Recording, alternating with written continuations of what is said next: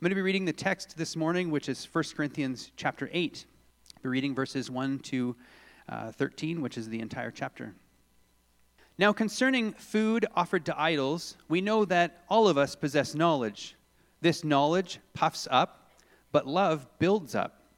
If anyone imagines that he knows something, he does not yet know as he ought to know. But if anyone loves God, he is known by God. Therefore, as to the eating of food offered to idols, we know that an idol has no real existence, and that there is no God but one. For although there may be so-called gods in heaven or on earth, as indeed there are many gods and many lords, yet for us there is one God, the Father, from whom are all things and for whom we exist, and one Lord, Jesus Christ, through whom are all things and through whom we exist. However, not all possess this knowledge, but some, through former association with idols, eat food as really offered to an idol, and their conscience, being weak, is defiled. Food will not commend us to God. We are no worse off if we do not eat, and no better off if we do. But take care that this right of yours does not somehow become a stumbling block to the weak. For if anyone sees you, who have knowledge, eating in an idol's temple, will he not be encouraged, if his conscience is weak, to eat food offered to idols? And so by your knowledge, this weak person is destroyed, the brother for whom Christ died. Thus, sinning against your brothers and wounding their conscience when it is weak, you sin against Christ. Therefore, if food makes my brother stumble, I will never eat meat, lest I make my brother stumble. As we launch into 1 Corinthians chapter 8 now this morning, we are entering into a section that goes actually until verse 1 of chapter 11. It's a lot of verses that are going to be written or dedicated to this issue of food offered to idols. And so it's important that I think that we get off on the right foot as we start in chapter 8. As I was thinking about this particular text today, I was running around in my head this question: what does it mean to be a Christian? And we've been thinking about this actually over the last number of months here in the church, as we've been thinking about that little phrase, in Christ. To be a Christian is to be in Christ, is to have your life hidden in Christ Jesus. And when a person understands that when they become a follower of Jesus Christ and put their faith in Jesus Christ, that they become united to Christ, it should change everything about their relationship with God. I suspect, though, that many of us, as we think about this phrase being in Christ, think about it in very personal terms. For instance, we would say, and the Bible would say, I am in Christ and Christ is in me. And so we wrestle around with that and we say, well, that's a really personal term. I'm united with Christ and Christ is united with me. The problem, though, in defining that relationship or that union with I am in Christ and that Christ is in me, is that it makes that union all about me. It makes me sort of the center of my Christian world and of my relationship with Jesus Christ. But in fact, if you work your way through this phrase and through the scriptures about being united with Christ, we'll find out that one of the most appealing aspects of being united with Christ is that it's not about you and it's not about me, but rather it's about being part of a body or being part of a family of God. To be in Christ, biblically, is to be something much bigger than just my personal relationship with God through Christ. It is something more comprehensive. It is something more wonderful. It is something much bigger. And in fact, we could say union with Christ has cosmic implications. Our union with Christ is part of what it means to be in the body of Christ. And Paul talks about that when we become Christians, we become part of a body. And we're all, just as we have hands and feet and eyes and nose and ears that are all make up part of the body, so as Christians, we all create part of this body of Christ. Robert Bellah, some of you might have been familiar with his work that he wrote a little while ago. He often would write about radical individualism. And he defined it as a powerful cultural fiction that we not only can, but must make up our deepest beliefs in the isolation of our private lives. In other words, all that we find out about ourselves, all the meaning that we give our lives is made up strictly in and of ourselves only, with no connection to others and other things. In other words, we define ourselves. We live for ourselves. It's about my personal rights and my personal freedoms. That's what radical individualism is.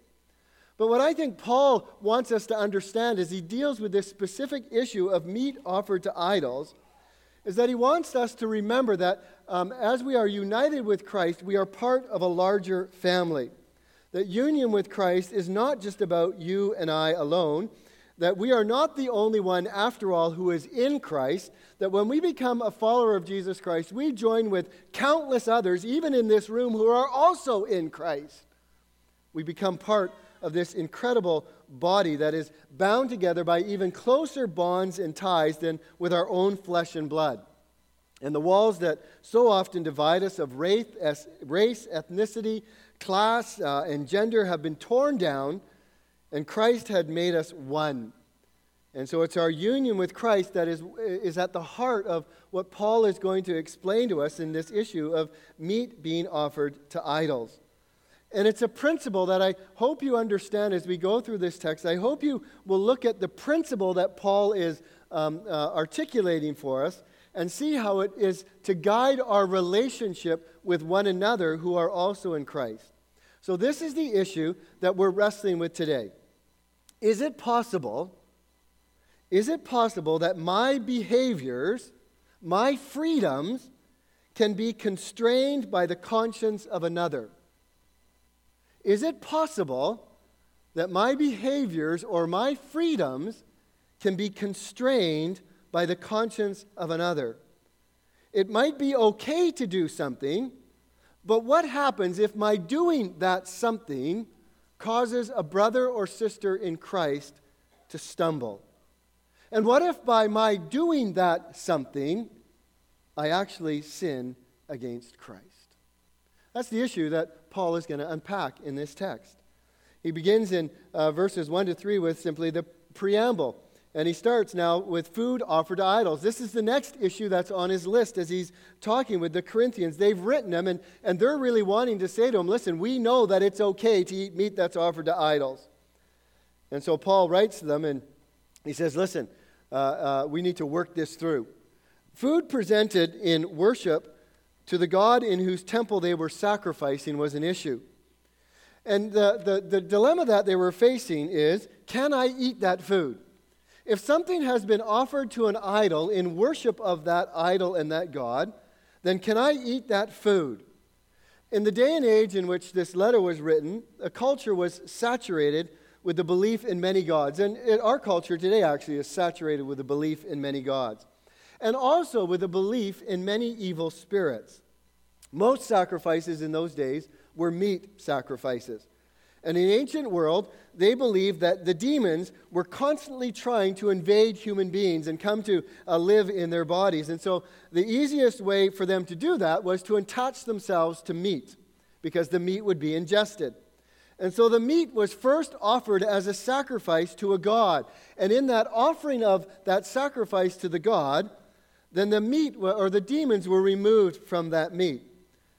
Sacrifices were then divided into three parts. One part was given to the idol. Another part was given to the priest. And the third part was for the worshiper to consume on their own.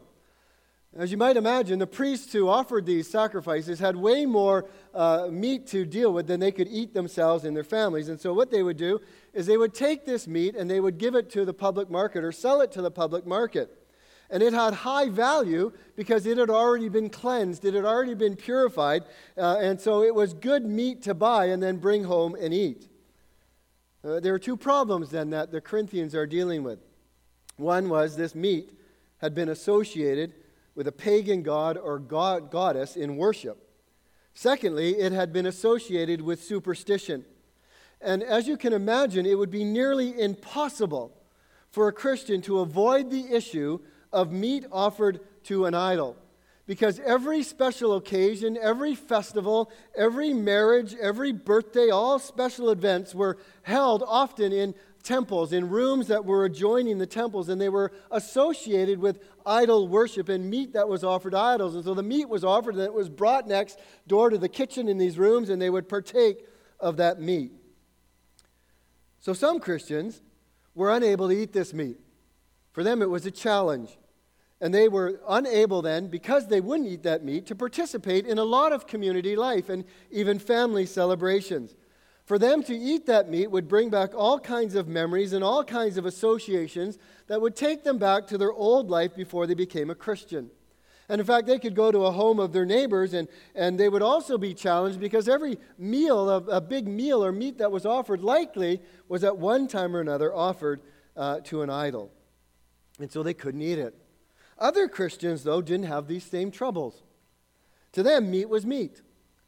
The deities really did not exist, and demon superstitions were, well, just that, superstitions to them. Why couldn't they live in their freedom then? What's the big deal? Well, Paul's comments, we'll find out, are directed to those who are asking the question, why can't we eat this meat? It's no big deal. But his concern is for those who are vulnerable, those whose consciences are bothered by the fact that some were eating meat offered to idols. In Corinth, then, what Paul was saying was to the mature believers in Christ, don't focus on your liberty. Don't look at the freedom that you have in Christ, but rather give way to the weaknesses of the immature. Don't look at your freedom, look at their need. Let love trump your knowledge every time. Some might say today, well then, what's the big issue here? Why does this matter to me? There's a good chance that there's not a single person here, or maybe not more than 2 or 3, that had ever been put in a situation where you might be faced with the reality of eating meat that was offered to an idol. So does this have any relevance whatsoever to us as followers of Jesus Christ today? I think it has huge relevance because the problem and the principle that confronted the Corinthians still confronts us at almost every turn of our Christian life. And the issue is this: how far does my Christian freedom in regards to things that are not moral or things that are not sinful, how far does Christian freedom go in regard to behavior not specifically forbidden in Scripture? In other words, am I free to do whatever I want, whenever I want, if I think it's okay, as long as it's not a moral issue? That's what Paul is addressing here. And so they come to him and they say, listen, we have knowledge. And Paul says, well, listen, we all have knowledge. You don't have a corner on knowledge here. And just by that little insertion of the word all there, Paul is forcing them to recognize that they can't put themselves above everybody else. They're not the only ones who know things. They're not the only ones who understand spiritual realities. They're not the only ones that have thought through this issue of meat that's been offered to idols. But the implication is that they're saying, well, our knowledge is fuller than yours. And we've come to the conclusion that we can eat meat that's been offered to idols, regardless of what anybody else thinks or how it impacts anybody else. They're at an air of arrogance in their freedom. Their knowledge gave them a freedom that they had come to on their own thinking that many others had not yet embraced. But Paul says to them a few things. First of all, he says, I want you to understand that knowledge can be a breeding ground for arrogance and pride. I think many of us have come in contact with people over the course of our lives who are so full of their knowledge that you want to run from them as fast as you can. Because they think they know everything about everything. And it's actually pride and arrogance. There is a weakness, though, I believe, in knowledge if you're willing to admit it, and that is this: the more you know, the less you know. It really takes humility to be able to say that and to actually mean it and believe it in your life, that the more you know, the less you actually know. Knowledge on earth is incomplete. And really, really knowledgeable people, I believe, know that they don't know everything. They're just smart enough to figure out that, okay, I just don't know everything there is to know about everything. But the foolishly knowledgeable people don't know that they don't know everything. And some of you might know people like that. In this instance, their knowledge was all about them. They thought they knew everything there was to know about whether or not one could eat meat offered to idols. And they had concluded that, yes, I can eat meat offered to idols, and it's not a big deal. Paul says, though, if anyone loves God, He is known by God. In verse 2, he says, if anyone imagine that he knows something, he does not yet know as he ought to know. In other words, you don't know everything. You think you know it all, but you don't know it all. And then he says, but if anyone loves God, he is known by God. This catches us a little off guard because we might expect something like this, rather. If anyone loves God, he has real knowledge. I think that's what I would expect Paul to have written. But he shifts the focus from knowledge that we might have to the most important knowledge of all, which is God's knowledge of us. That we are known by God. The Lord knows those who are his. God has called us and he has saved us and he has made us his sons and daughters. And more important than knowing something partially is to be known completely by God. And so Paul argued, listen, knowledge is important. He doesn't decry that. Paul will say it a lot, don't you know, don't you know, don't you know? Paul was a pretty bright guy. And so Paul is not down on knowledge. But as in everything else, without love, knowledge is nothing. That's why Pastor Barry read from 1 Corinthians chapter 13. Loving and being loved by God is everything.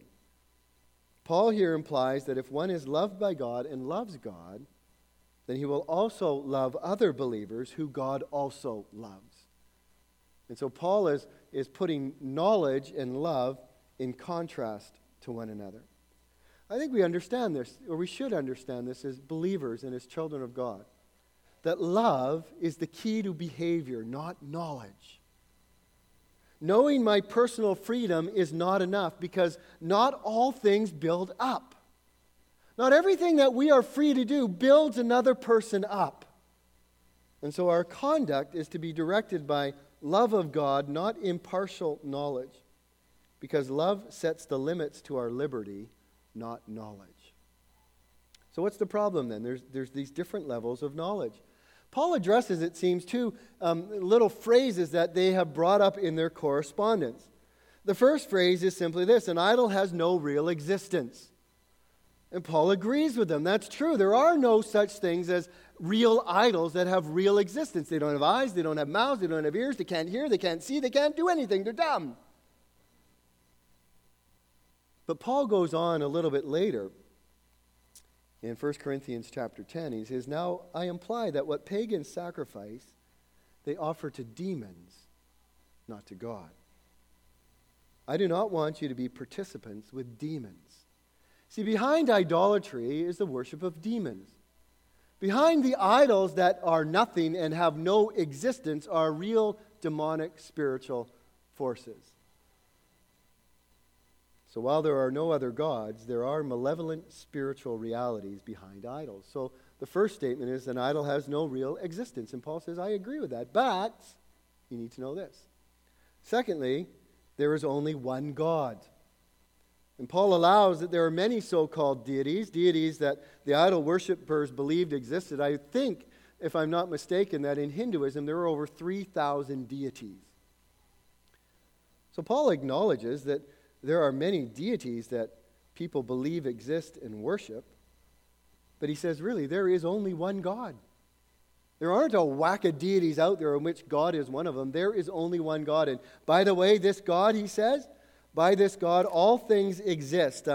In verse 5, he says, for although there may be so many so-called gods in heaven or earth, as indeed there are many gods and many lords, yet for us there is one God and Father, from whom are all things and for whom we exist.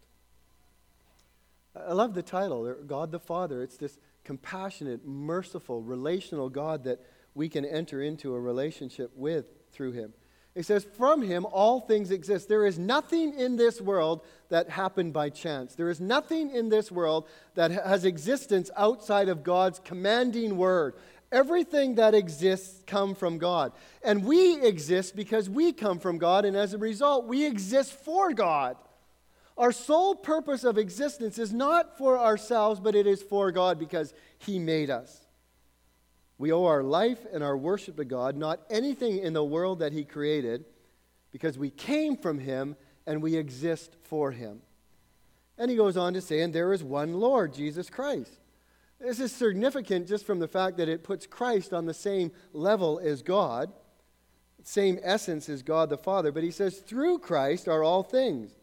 Christ is the agent of creation through which God created all things. Through Christ we exist. Our lives are bound up in Christ, so our very breath comes from Christ. So what's the big deal then? What's this big deal about eating meat offered to idols? Well, verse 7 is a key transition. Notice it says in verse 7, however. What the Corinthians stated was true and right. An idol has no real existence, and there is only one God. Therefore, eating meat offered to idols is really a moot point because there are no such things as idols. But Paul says, however, their knowledge did not take into account those who had not yet concluded the same things about idols and gods, nor did it take into account spiritual realities behind that idol worship. There might have been some people in that Corinthian church that were still wrestling with whether or not they wanted to follow Christ as their Lord and Savior. And as they came across this issue, they understood that there was something wrong with it, and they didn't know how some could do it and some couldn't do it, and how did that go together. Or maybe others were coming to understand for the very first time that there was only one right God, but they had not yet come to fully understand that there was only one real God. And so for them, they're in this transition period about growing in their faith and coming to understand what freedom in Christ is all about. See, maybe, just maybe they knew this, but they were not yet able to shake the realities of their past. You know, that when people become Christians, they can't just give up their past in an instant. Their past comes with them in a certain way. And for them, their past had associations with temple feasts and with celebrations and offering sacrifices to idols and eating the meat and believing and that the meat was pure of demons. And as they ate this meat associated with idol worship, it says their conscience was defiled. Have you ever thought about that? A defiled conscience. A defiled conscience is a polluted conscience. A defiled conscience is a troubled conscience. Have you ever had that? Have you ever felt that your own conscience has been defiled? When you do something, you're confused about it, you're conflicted about it, you're plagued with feelings of guilt. To violate your conscience, to defile your conscience, is to do something that you believe is wrong or you think has associations with wrong, but you're doing it because you're not quite convinced of that yet. You haven't yet fully understood the implications of that behavior. And Paul will write in Romans, he says, but whoever has doubts, this is doubts about a behavior, whoever has doubts is condemned if he eats, because he is not eating from faith, for whatever does not proceed from faith is sin. I think that's one of the best guidelines or one of the most helpful principles for Christian freedom, is if I can't do it with a pure conscience, I ought not to do it. Period. Whatever is not of faith is sin. So then, the conscience of my brother or sister is at stake. And you might say, well, is that my worry?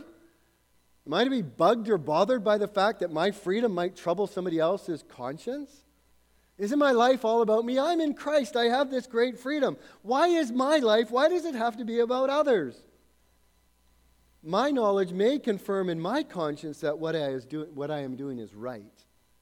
But if my actions will cause defilement in another's conscience, for the sake of love, I will not do it.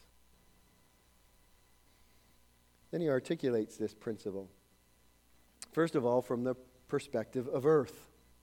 In verse 8, he simply says in verse 8 that food will not commend us to God. We are not worse off if we eat it, and we are no better off if we do. I think we understand that, right? You're not made more like Christ by what you avoid eating or what you eat.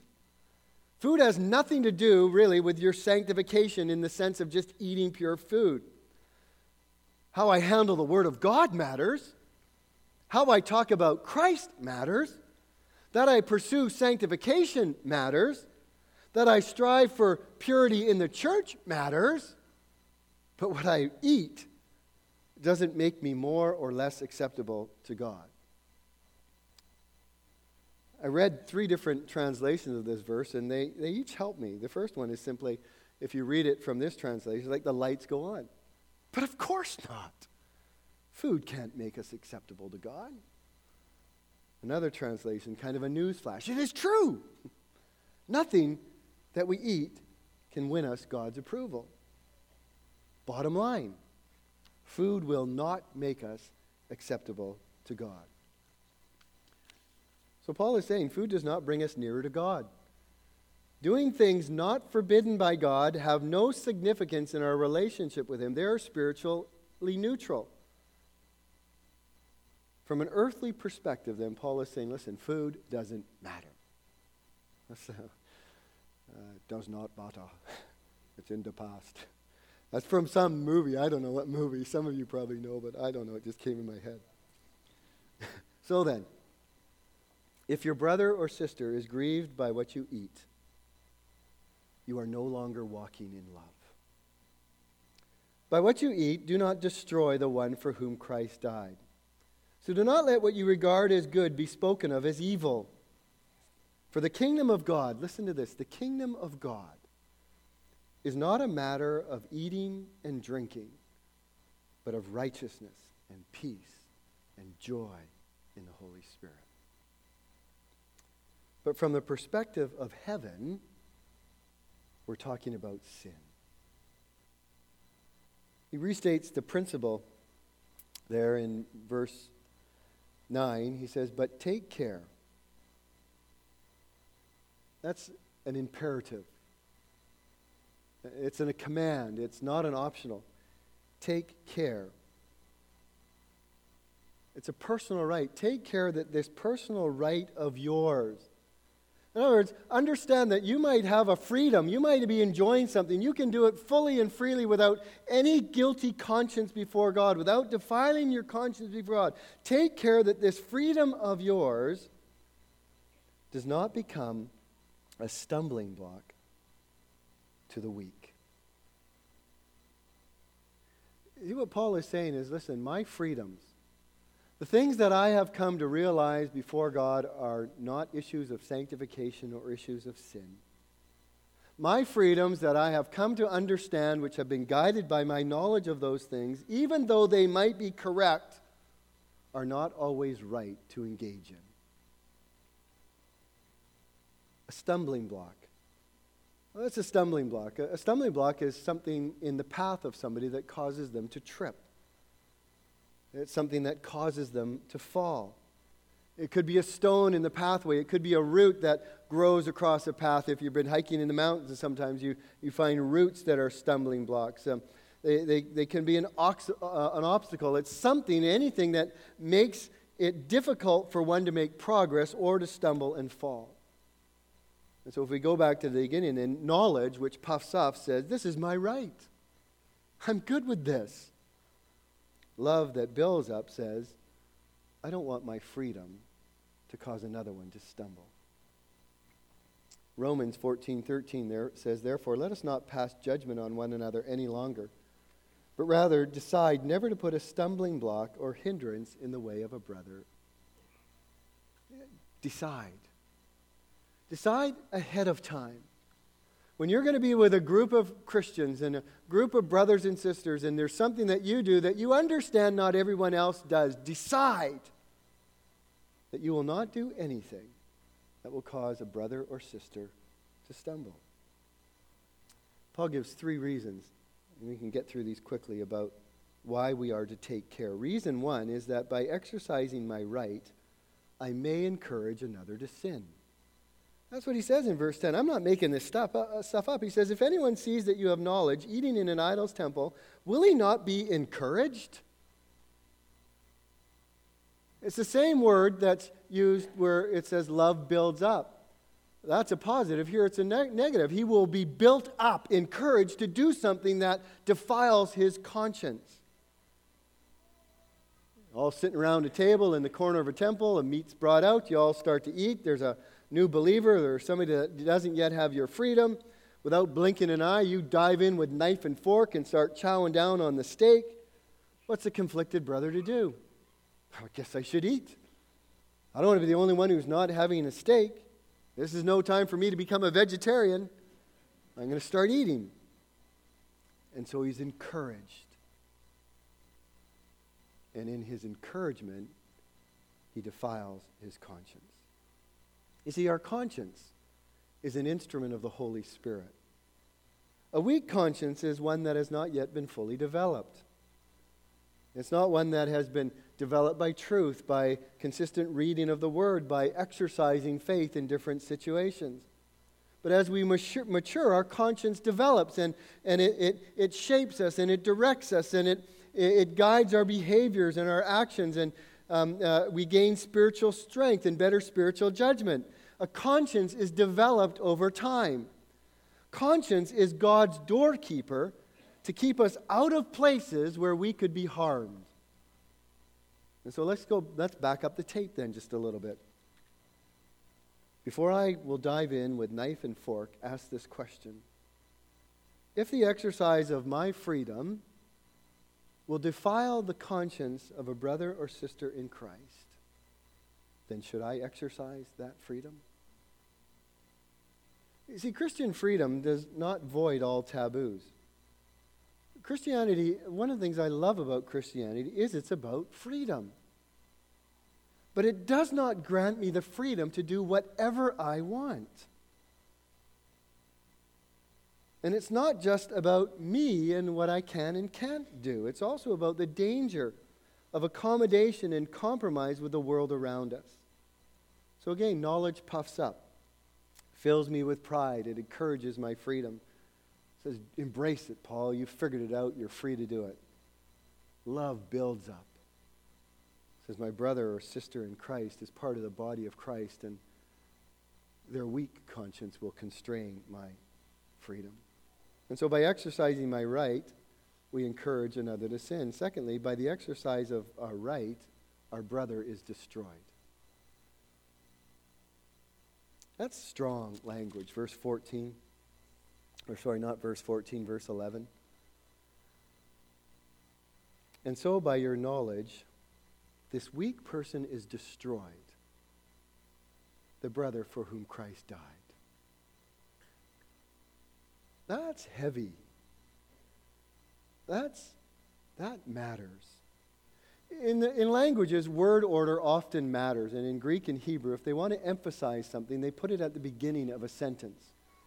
And so in this particular sentence, we have at the very beginning, this is a literal translation of this Greek sentence. And so destroyed, the vulnerable brother is by your knowledge. It sounds like Yoda. Sorry. And so destroyed, the vulnerable brother is by your knowledge, the brother Christ died for.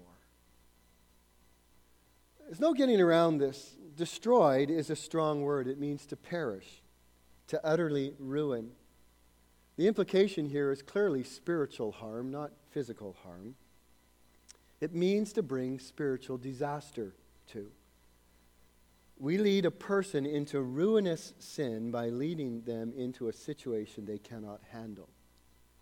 And the flagrant abuse of my freedoms can bring about the spiritual harm of a brother or sister for whom Christ has died. Paul always uses this word destroyed, always uses this word to refer to eternal final destruction. And his fear is that one will rejoin the ranks of the perishing.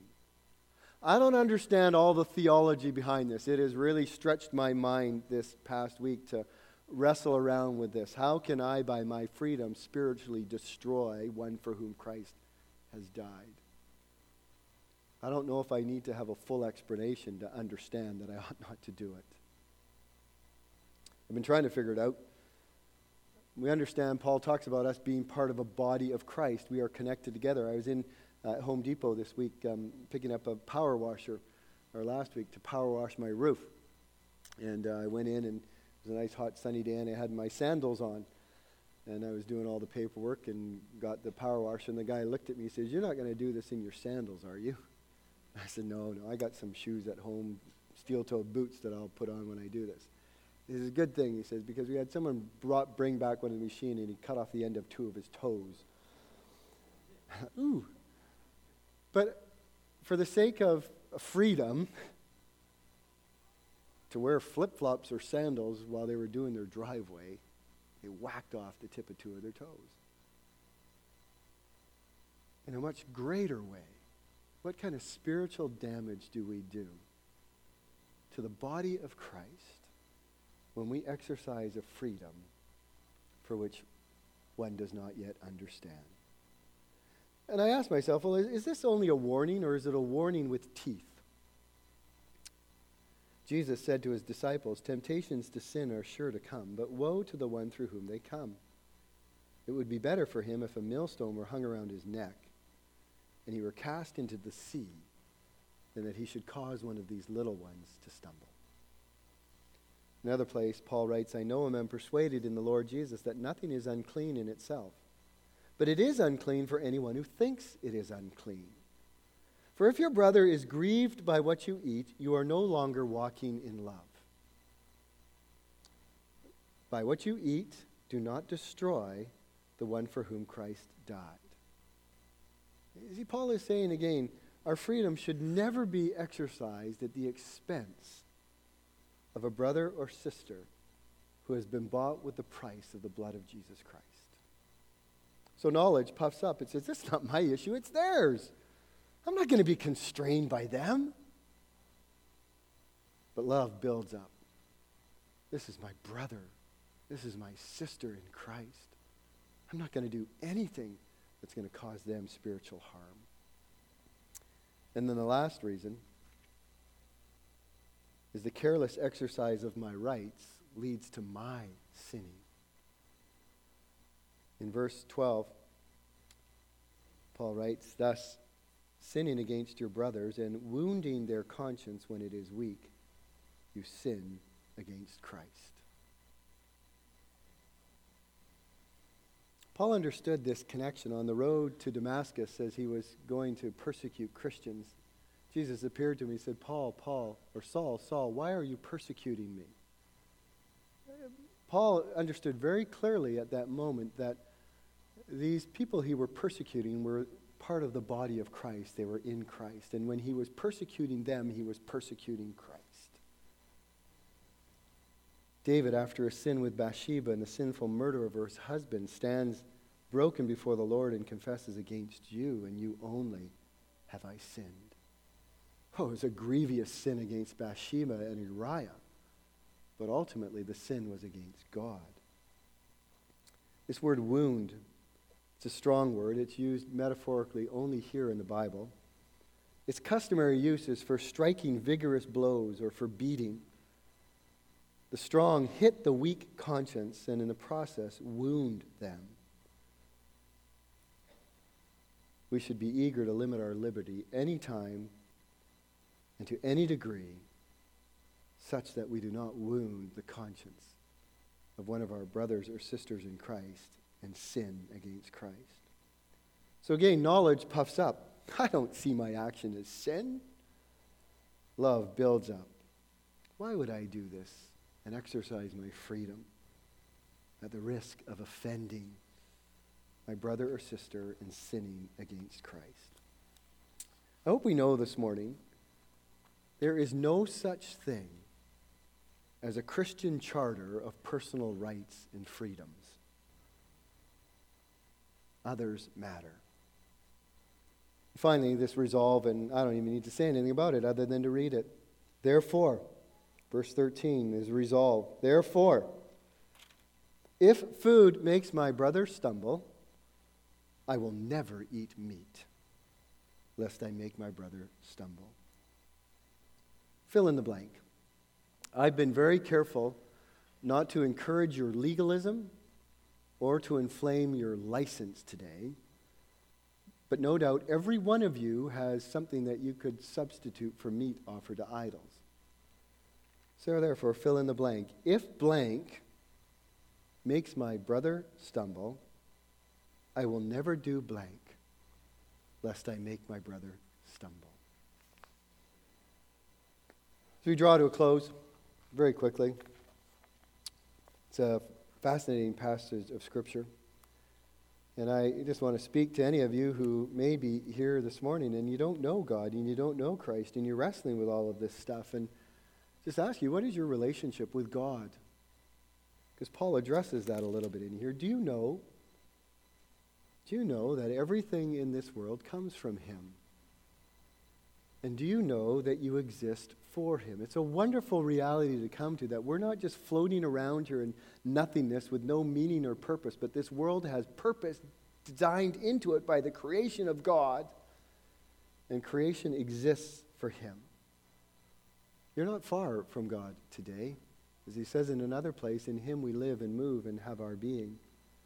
But if you're restless in this world, that's a good thing. And one of the old writers put his finger on it, and he says, listen, you will be restless in this world until you find your rest in God. God has made us all with this void that can only be filled by himself. And that way back to God begins with repentance, because God has fixed a day in which he will judge the world and everything and everyone in it. And through repentance, we begin to find our way back to God. And repentance is done through Jesus Christ.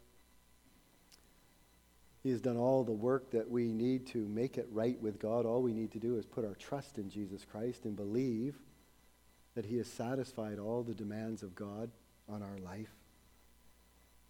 And so we come back to God the Father through Jesus Christ. Jesus Christ, one place, said, I am the way, the truth, and the life.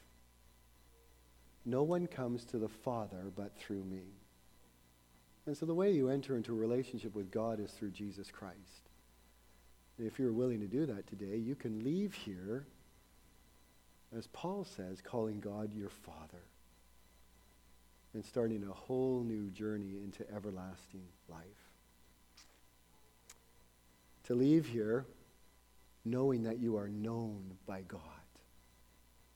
It's a wonderful thing to know that somebody knows you inside and out better than you even know yourself, and loves you enough to want to bring you into a relationship with him. Father, we thank you for your word today. It's a challenging word, because we all want to live with our freedoms and we all want to live for ourselves. It's just a natural tendency that we have. The wonderful thing about being a Christian is that it's not just about me. It's about my brothers and sisters in Christ as well. So help us, Father, as a body here in Parksville, this local body of believers, to live in such a way that we're aware of the other's strengths and weaknesses. And would you help us determine and decide even now that those things that we are okay doing, but things that cause others to stumble, we will willingly refrain and restrain from them for their benefit.